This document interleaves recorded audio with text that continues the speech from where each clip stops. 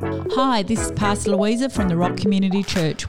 Thanks for joining us today in our Bible reading plan. Our hope and prayer is that you discover more of who Jesus is. Hello everyone, hope your day is a good one. Yesterday's reading was from Romans 14, and it was about criticising other Christians and judging their ways. We must give a warm welcome to anyone who wants to join us. Even if his faith is weak, we must never criticise them for having different ideas to what is right and wrong, for they are God's children too. And we must remember, we started off from the beginning too. How strong was our faith right from the beginning? Reading today is from Romans 15. Love is the key to unity. Now, those who are mature in their faith can easily be recognised, for they don't live to please themselves, but have learned to patiently embrace others in their immaturity. Our goal must be to empower others to do what is right and good for them, and to bring them into spiritual maturity.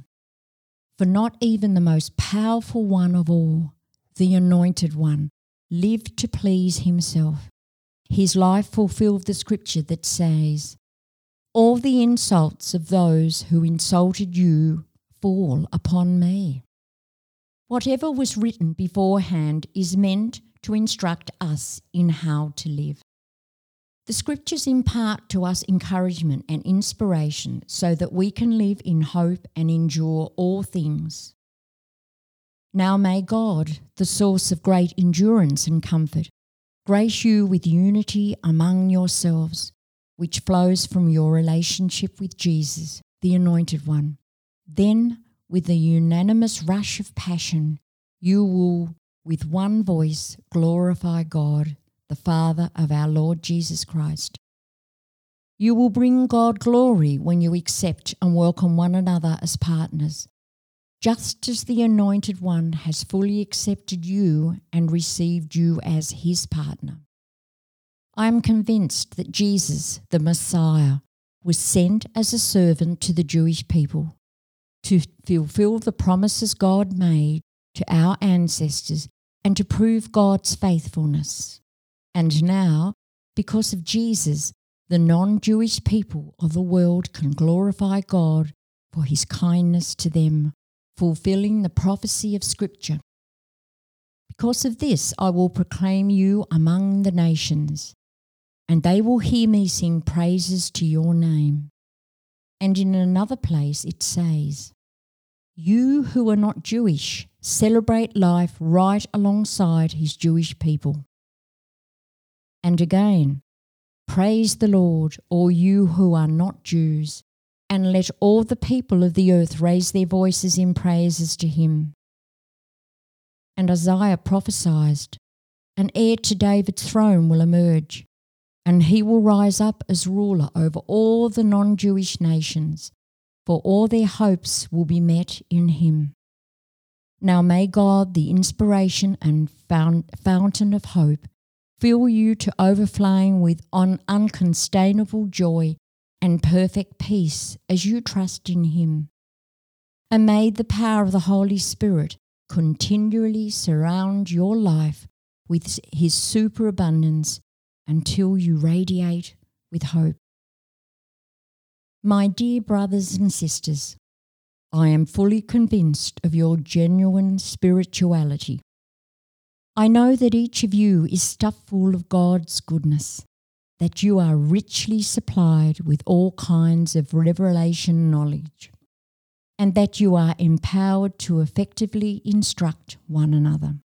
And because of the outpouring of God's grace on my life to be his minister and to preach Jesus, the Anointed One, to the non-Jewish people, I have written rather boldly to you on some themes, reminding you of their importance. For this grace has made me a servant of the gospel of God, constantly doing the work of a priest. For I endeavour to present an acceptable offering to God, so that the non-Jewish people of the earth may be set apart and made holy by the Spirit of holiness. Now then, it is through my union with Jesus Christ that I enjoy an enthusiasm and confidence in my ministry for God.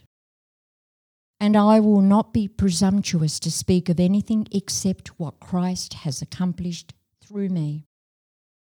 For many non-Jewish people are coming into faith's obedience by the power of the Spirit of God, which is displayed through mighty signs and amazing wonders, both in word and deed. Starting from Jerusalem, I went from place to place as far as the distant Roman province of Illyricum, fully preaching the wonderful message of Christ. It is my honour and constant passion to be a pioneer who preaches where no one has ever heard of the Anointed One, instead of building upon someone else's foundations. As the Scripture says, those who know nothing about him will clearly see him, and those who have not heard will respond. Paul was not proud of what he had done, but of what God had done through him. Being proud of God's work is not a sin. It is worship. If you are not sure whether your pride is selfish or holy, ask yourself this question. Are you just as proud of what God is doing through other people as of what he is doing through you? Let's pray.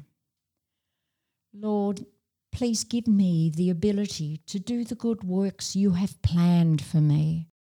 Help me not to miss one opportunity to serve you and your people.